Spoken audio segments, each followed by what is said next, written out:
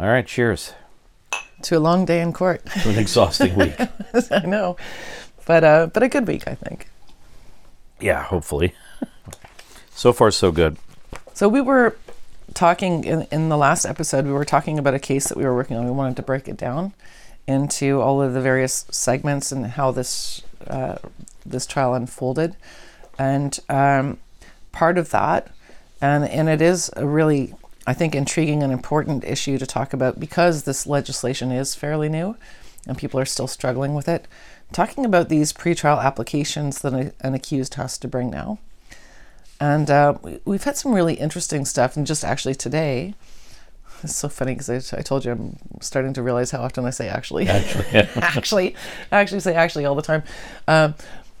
It's a great word. But we had an interesting situation with one of our colleagues as well who came across what we're starting to see more and more, which is a question of the role of a complainant's lawyer in these pretrial applications, because complainants are provided a lawyer at the expense of the state. And there's some, I think, real confusion about how far they can go in terms of submissions.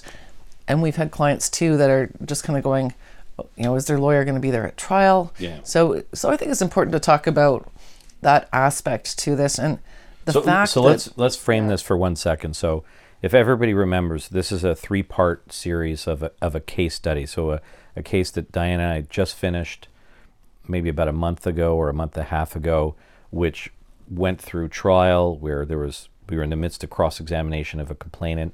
It was a domestic situation where there were allegations of assault, threats, sexual assault, and there were very stark, very harsh allegations. And we're going to remind you about that. But one good point that you're talking about now is, as we alluded to in the other one, we had to bring these motions to admit messages and documents and pictures and videos that we had as evidence that we could use to contradict the complainant's narrative. Something popped up today that I think you think is really important to talk about right off the top that doesn't necessarily deal with the case we have, but it just goes to show how these applications and how insidious counsel for the complainant can actually be, and it can be quite scary if this ever gets allowed. So sometimes can I use the words? I like the word specious sometimes. But to me, this is actually quite dangerous. So yeah, and that's the thing. So what we've found is that we file our applications well in advance, and then we don't get replies until the last minute.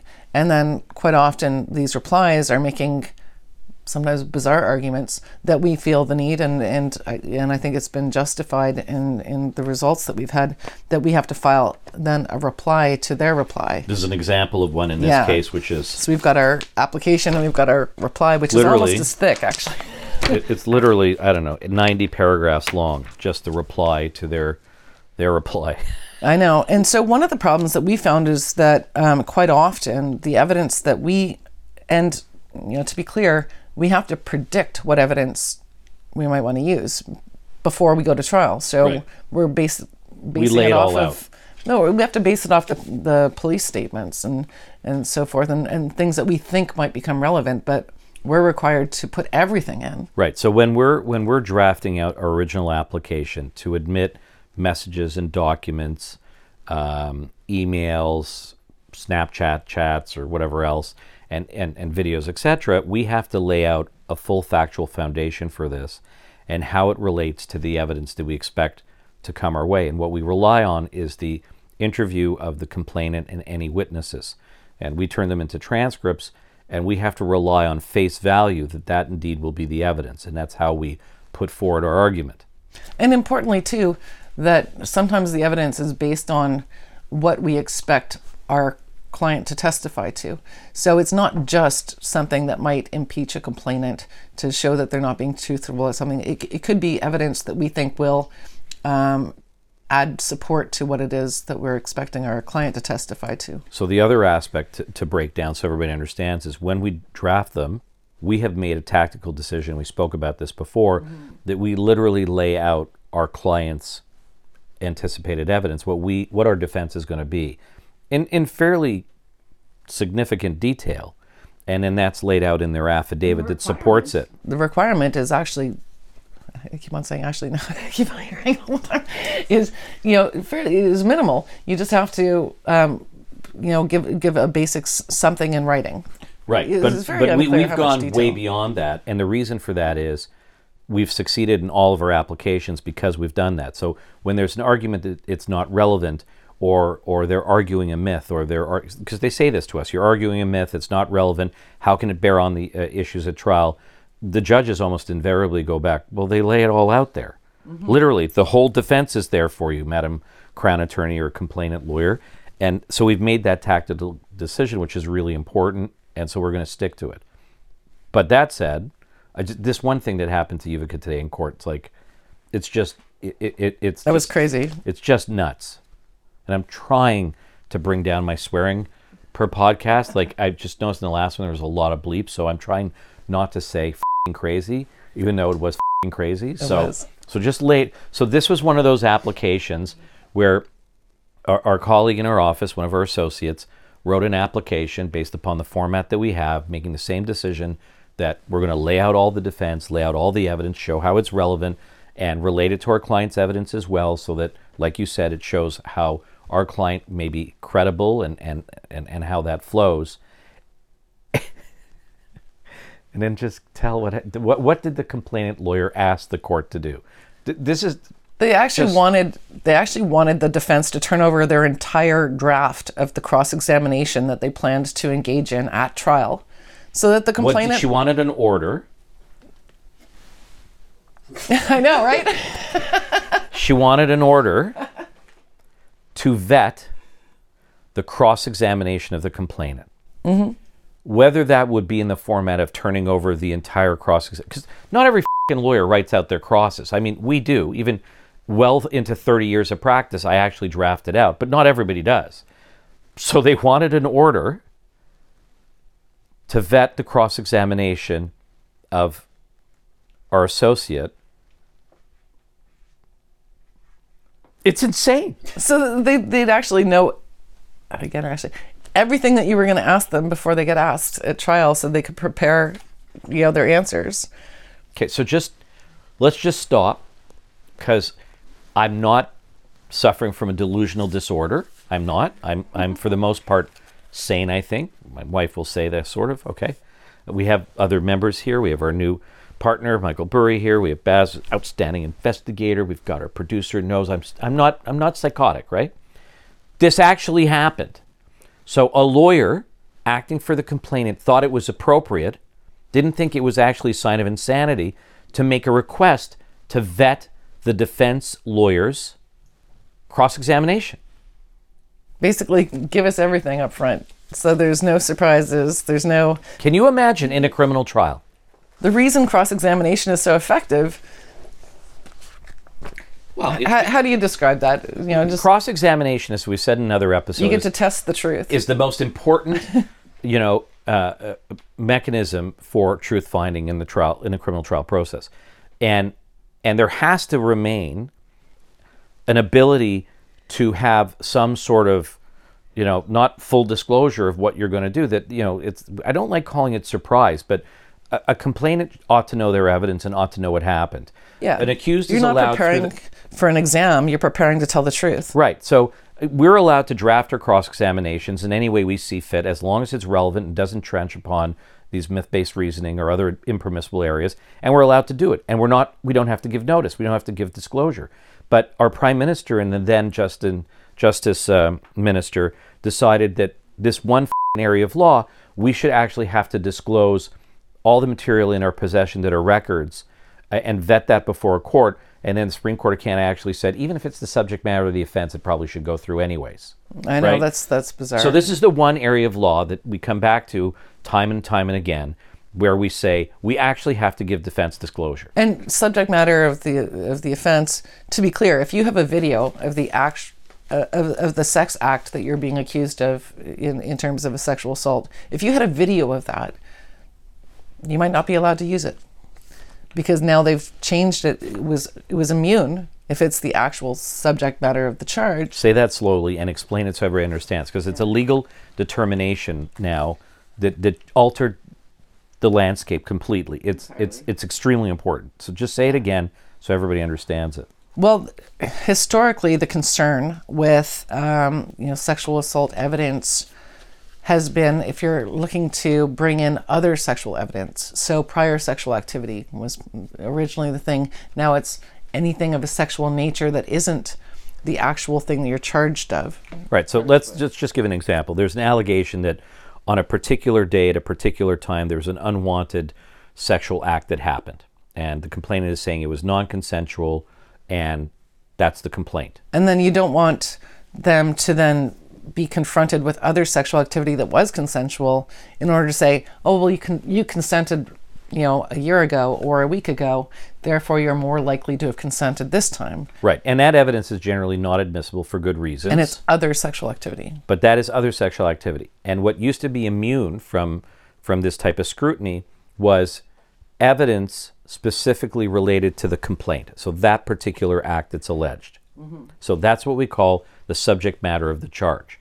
So, for example, if there was a video for some reason of that particular act, and the defense thought that video showed that there was consent, maybe even enthusiastic consent, you could try, I'm saying that in a tongue-in-cheek manner. Or simply it didn't occur in the way it was described. You didn't have to vet that because it's subject matter of the offense, but the Supreme Court says we do. That, and the concept is that even though it's the subject matter of the charge, that if it's, say, a video, that the complainant could have really high expectation of privacy because the video may convey very intimate, graphic Right. So content. the video is a record, therefore it's subject to Section 278 of the Criminal Code, and there's a number of things you have to look at, which includes privacy interests, including that may have highly sensitive, intimate details that need to be protected. Now, in the case, of course, I don't really understand that if it's the actual charge. Now, in the case that we're trying to break down into all these components, there were some records, which we agree were records because they're highly graphic content. Yeah. That we did not attempt to bring into trial because there was enough other evidence that it would allow us to make the same point. So we were not being gratuitous in terms of what we wanted to bring in. We weren't going in trying to embarrass the complainant. We were trying to be conservative. We were. We looked at certain things and said it's not necessary. We can prove our defense through other ways, so we decided not to. But again, just to go back to this point, so that type of evidence has to be scrutinized by the court. So when you think about, I think we'll just finish off with this one thing that happened to our colleague and then move on. It's just the absurdity of if you think now that everything you have as a record, including something about the subject matter of the offense, as now you've learned what that is, on top of that, to actually ask a court for an order to then vet cross-examination is actually insane. And it gets to a level where we will treat sexual assault cases in such a manner that it will be almost impossible to have a fair defense. Because if that ever does get ordered by a judge, that will eliminate an ability to be creative in cross-examination, to be spontaneous, and to work with the evidence in a way that lawyers are trained to do when responding to witnesses or complainants. It will completely sanitize and, in my opinion, eliminate the ability to have any type of real defense. And that's just crazy. This absolutely happened. It was in court today. It was denied by the judge. But God forbid this should ever come to fruition. Well, one of the things that we're seeing as well is that if we're pulling out messages that we think might be relevant and it may be something that we want to use, we're being told, well, you know what, you already have that. So if that's what you want to use it for to prove that, why do you need 8? You already have 2 or 3. And yes, they're trying to put a limit, like some sort of arbitrary number on how much evidence that is probative. They admit it's probative. Yeah. You say, well, you have this one and that one, but so let's explain that. Why do you need 8? Let's come back to the case study, because this is really an outstanding point that Diana's making, and again how insidious these arguments from complainant lawyers or Crown attorneys can be about evidence, because this wouldn't exist before. There wasn't like a limitation on you can have 5 contradictions, but you can't go for 6 or 7. Right. That's literally what they're trying to say here. So in this case, again, there was allegations spanning about a year and a half to almost 2 years of the relationship. They involve various acts of alleged assault, including something allegedly at a casino that you would imagine was on surveillance. There was an assault in a car. There was a sex assault close to the time that the complainant wanted to leave. But I think what's most important for framing our stuff is throughout this time, the two are carrying on a relationship, sometimes living together. There's tons and tons of communication between the two of them by way of all sorts of forms of messaging, WhatsApp, email, etc. Lots of pictures and videos because they like to do that. And the last 4 months or so, the complainant had described that she basically was imprisoned, wasn't able to move without him essentially surveilling her. And we went in the last episode, the funny thing was that, in fact, she had control over our client's Facebook, but leaving that aside. She was stalking his social media. She was in this horrible zone where, in the last week and a half, she was being beaten every day and had been sexually assaulted and was planning her escape and just had to get out and just planned her escape properly. So when he finally left, she was able to run away, get to her mother, and with nothing but the clothes on her back. Clothes on her back. So this is pretty, again, as I said in episode 1, this is like on its face, you'd be like, oh my God, this is horrific. Like this is, and I'm not saying this doesn't happen, but it didn't happen in this case. But this was the evidence from the complainant. And on its face, one could easily think that this woman was traumatized and beaten and hurt through this time, and somebody could be convicted of it. Mm-hmm. Now, we have all this messaging, so we bring these motions. One of the arguments that you're going to talk about right now, which is a popular argument, is we literally had like tons and tons of messages and tons of pictures and videos, and we were selective as to what was the most relevant, and also, as you said, we were conservative about what imagery we wanted to put in. Yeah. Bless you. But the argument, and I want you to just take your time with this argument and explain the argument about some sort of limitation on how many pieces of evidence we can try and have admitted and cross-examine on a trial. Just explain it, and I'll try and keep my blood pressure down. Well, like you mentioned, there's a significant time frame involved. So, and I don't even know how they functioned because they were doing nothing but messaging each other all day long. There was a lot of material to go through. And like you said, we were conservative. And then what we say is basically, you've already proven this point. She said she didn't stay in touch. She did stay in touch. Why do you need to prove that again, right? We're talking about months leading up to. One of the questions people always want to know, why did the report get made? Why did the allegation get made at the particular time frame? So what was going on each month becomes important because it shows a progression. And it was a real volatile relationship. It went back and forth. And what we're seeing is they're saying, well, essentially you're going to swamp her. You're going to kill her with this. Right? It's overkill. Yeah. So that's the argument. It's overkill. It's too much. But when you're defending somebody's life against prison, how much is too much? Well, who cares about the accused? But so let's break this down again. So again, these allegations are over the course of a year and a half to 2 years. The person doesn't go to the police. So there's a physical separation at the end of December, and she's very defined about the date that she escapes. It's seared into her head. And we have messaging around that time that completely contradicts the narrative. But then for months afterward, she says she doesn't have communication with her client, doesn't see her client. Well, there was some communication, but I was replying to him only. I didn't want to reconcile with him. Only to tell him to leave her alone. Right. I didn't want to reconcile with him. He was stalking me. He was harassing me, on and on and on. So about 8 months later is when she ultimately goes to police, which just so happens to be in the messaging we can see where our client is threatening about suing her or going after money he gave her because he felt essentially he was being led along because of financial security and other issues. Leave that aside.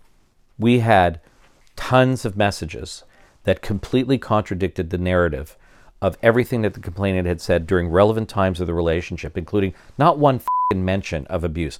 Like all sorts of stuff, complaints about all sorts of things. And verbal complaints, like, you're being an asshole to me, you're saying things that are not nice, but it's completely devoid of anything of this alleged abuse, both during and after her alleged escape from the house. And the argument consisted... Plus, it showed that there were other people that were involved in causing her anger. Yes, but... They were female. But again, but because we had such really compelling material that completely contradicted her narrative and showed a very coherent pattern which supported our client's testimony as to how things went along and afterward, how they actually were together, how they actually did spend time together, how it's all contrary to what she said. One of the main arguments that they kept trying to hammer home, and we see, is this one. Mm-hmm. It's too much. It's too much. And there's a really interesting thing when we did our reply. I really liked this section because I thought it was so important, called the integrity of the trial. And this is where we had to do an attachment with this as well, because there was a summary given by the complainant's lawyer of what the evidence was that we were seeking to introduce. And the summary of what was being said in those sections of messages was so inaccurate that it was almost mind-numbing. So we had to do another one saying, this is what the complainant says these messages say. This is what, if you look at them, this is what they actually say. Right. And then after summarizing what these messages apparently allegedly said, there was interpretations offered, which is an issue for trial. So then we moved from there's too much and it should be severely limited because it's essentially too much, to then issues about whether it's really relevant, because what's all really relevant is whether she consented at the time. So what we talk about is sex in a box. Mm-hmm. And then in order to deal with all of the inferences that we suggested a court could draw as to how this evidence was probative in assessing credibility and reliability, the complainant and the Crown's lawyer also talked about how credibility is not really the issue, but then started to offer... Or you're not even allowed to attack credibility. Which was just patently wrong. It's wrong in law, and nobody bought that. The judge didn't buy it, thank God. But offered these interpretations. Just expand on that a little bit more, what that meant. So the complainant's lawyer then did what with what we suggested, and why is that bad? Like, why is that a potential danger that can lead to a wrongful conviction if ever accepted by a court, that this interpretation therefore should mean that piece of evidence shouldn't go in? Well, at trial, messages might be put into evidence, or they could be, read out to somebody during the trial to say, did you send this thing? And then it's an argument for trial as to what was going on during that conversation. And a complainant may say, no, that's not really what I was trying to say. That's not really how I felt. That's an issue for trial. And it's up to the trier of fact, be that a judge or a jury, to decide who they believe. So what we're seeing now in these pretrial applications is a lawyer saying they shouldn't be allowed to use that evidence because I'm already going to tell you what the complainant says it means. Right. So let's give an innocuous example. Okay. So there's messaging back and forth, and the complainant is saying, I love you, husband, or I love you, and I can't wait to see you again, blah, blah, blah. And so taking a very simple explanation saying, well, what we're trying to say is the complainant had actually said that she did not maintain contact with our client and did not want to reconcile and did not have a desire at all to be emotive with him. Okay, here's messages where you're writing to our client expressing your love, etc. And then the interpretation would be, well, the reason the complainant did that was to basically prevent him from harassing her more.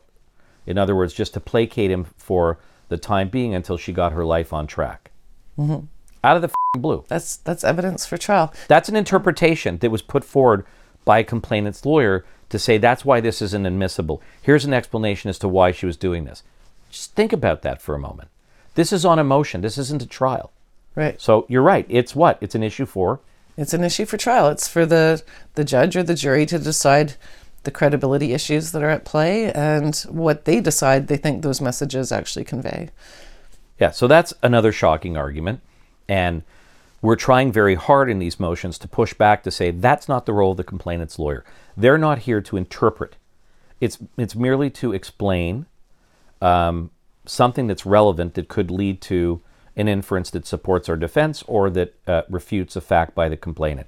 I don't know if I sounded too legal there, but that's all you really need to do. That's the threshold. Well, I think the main point, and maybe this is what we can end this one on, is that the way these are being conducted almost implies that if you're charged with a specific offense, mainly sexual assault, that you don't deserve a trial. It really just seems you shouldn't be allowed to call any evidence because of the nature of the charge. Okay, so it's a good point. So let's just talk about it for a couple of minutes, and then I guess I don't know how if we're running long, but so again, what we're talking about this aspect for the case study is this motion to admit all this highly relevant evidence.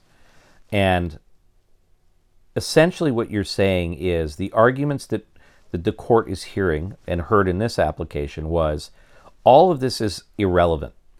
All that's relevant is what the allegation was at the time that the sex occurred. It's the state of the mind of the complainant, and all this other stuff is really collateral. Yeah. That consent is in the mind of the complainant, so if she says she didn't consent, we must believe. And if you're going after her credibility, saying that she's not credible or reliable, then you're somehow engaged in a myth. And essentially what that would do would take away the ability for somebody to have the right to a trial. And what they're trying to say is that any reliance on these messages to establish what we say we want is really about stereotypes and myth-based reasoning. Mm-hmm. And you know, one of the successes we've had, which was in a different case, paragraph 111, where we had to try and push back onto what really would lead to a myth or not. And I think maybe we'll end in this. The judge said that I accept defense counsel's observations that there is a difference between arguing that a complainant would have or should have behaved in a certain way based on a comparison to an imaginary real victim, as opposed to talking about the plausibility of how this particular person behaved in the actual circumstances described. Assessing the coherency of a narrative based on testimony provided by the complainant herself and other evidence regarding the actual sequence of events or circumstances is proper consideration when evaluating testimony. Stereotypes become a concern only when conclusions are not grounded in the evidence. Right? And that's the job at trial, is that, you know, whoever the trier of fact is, be it judge or jury, these are people who are completely unknown to them, and we need to try and establish who these people are so that you can understand and assess properly whether or not you believe the testimony of what they're saying. Just give me one more minute on this. Oh, yeah. This is so important because a trial is about how do you prove, frankly, as a defense, you have to prove, in my opinion, that the complainant's story is not plausible. It's not something we understand as making sense. It's not plausible. Her behavior was not plausible, grounded in her own evidence. And you have to attack that. And you have to have access to those materials in order to do that. To try and push that away would really sanitize a trial and lead to wrongful convictions. So we live and die by this one paragraph, and it's being accepted more and more in cases. In case anybody's curious, the citation is RV, so Regina at the time was Regina versus J brackets D, 2021 ONSC 1300, paragraph 111. But this is an example of a brave decision of a judge understanding the argument of how you have to meet these narratives and have to fight against them. But boy, the pushback on this is just getting more and more absurd. It is actually a case worth reading, so it's kind of interesting.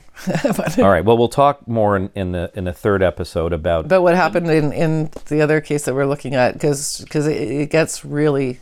It was quite satisfying the way this resulted. So we'll talk about the mid-trial application. So we'll leave you on a cliffhanger. Can you say that? Oh, you have to hit like, subscribe, notifications. If you're on, I think it's on Apple, then you can leave a comment. Leave comments on YouTube too, because... And again, emails. Email us with anything you want us to cover, because we do get comments in emails. It's very helpful. Thank you, guys. All right. Good night, everybody.